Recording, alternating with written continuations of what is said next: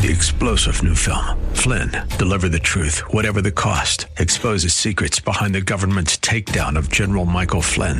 Flynn knew what the intel world had been up to. He ordered the first audit of the use of contractors. This set off alarm bells. He told the truth. He was the most dangerous person for Donald Trump to hire. They had to get rid of Flynn.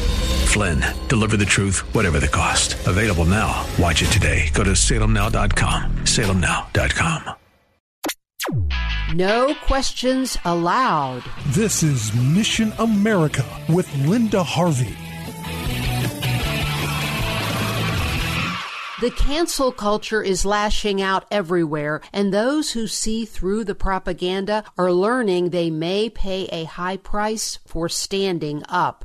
In Massachusetts, a high school football coach found out the hard way just how little free speech is allowed in 2021 America. Not only was David Flynn the high school football coach, his own children went to school in the district, one at middle school and one in elementary. He became concerned about some of the teaching on racial issues and law enforcement in his daughter's middle school class on world history. First of all, during the remote learning sessions at home, this dad noticed that the subject matter was not world history, but racial and social justice lessons instead. Here's how the Daily Wire described it. Quote, one assignment asked 12 and 13-year-olds to identify risk factors and mitigating factors when walking down the street with a person of different skin color. White students were told to be fearful when they saw a black student with aggressive body language or in the wrong neighborhood. Black students were told to be fearful of white people in general, specifically police. Flynn and his wife also noticed that the 7th grade teacher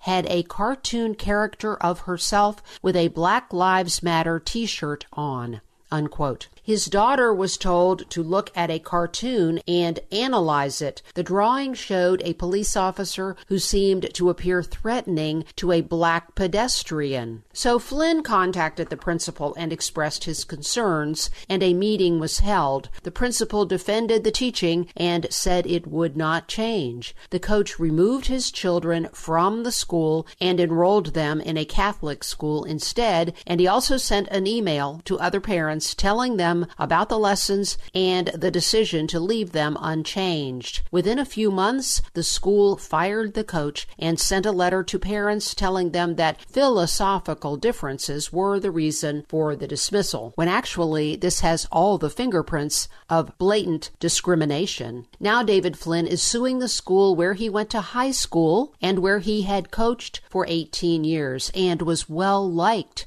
Now think about this. All this damage to a family and a school over inappropriate, racially divisive lessons that never should have been taught to begin with. The teacher should stick to the subject matter, world history. There has been a community backlash, a petition demanding that Flynn be reinstated, and a Facebook page with the same message defending his actions. This viewpoint tyranny cannot end up well, friends, unless people start to get some sense. Allowing these radical views to gain so much credibility is poisoning our culture. Please pray for a turnaround and for free speech and sound educational principles to once again become the norm in America.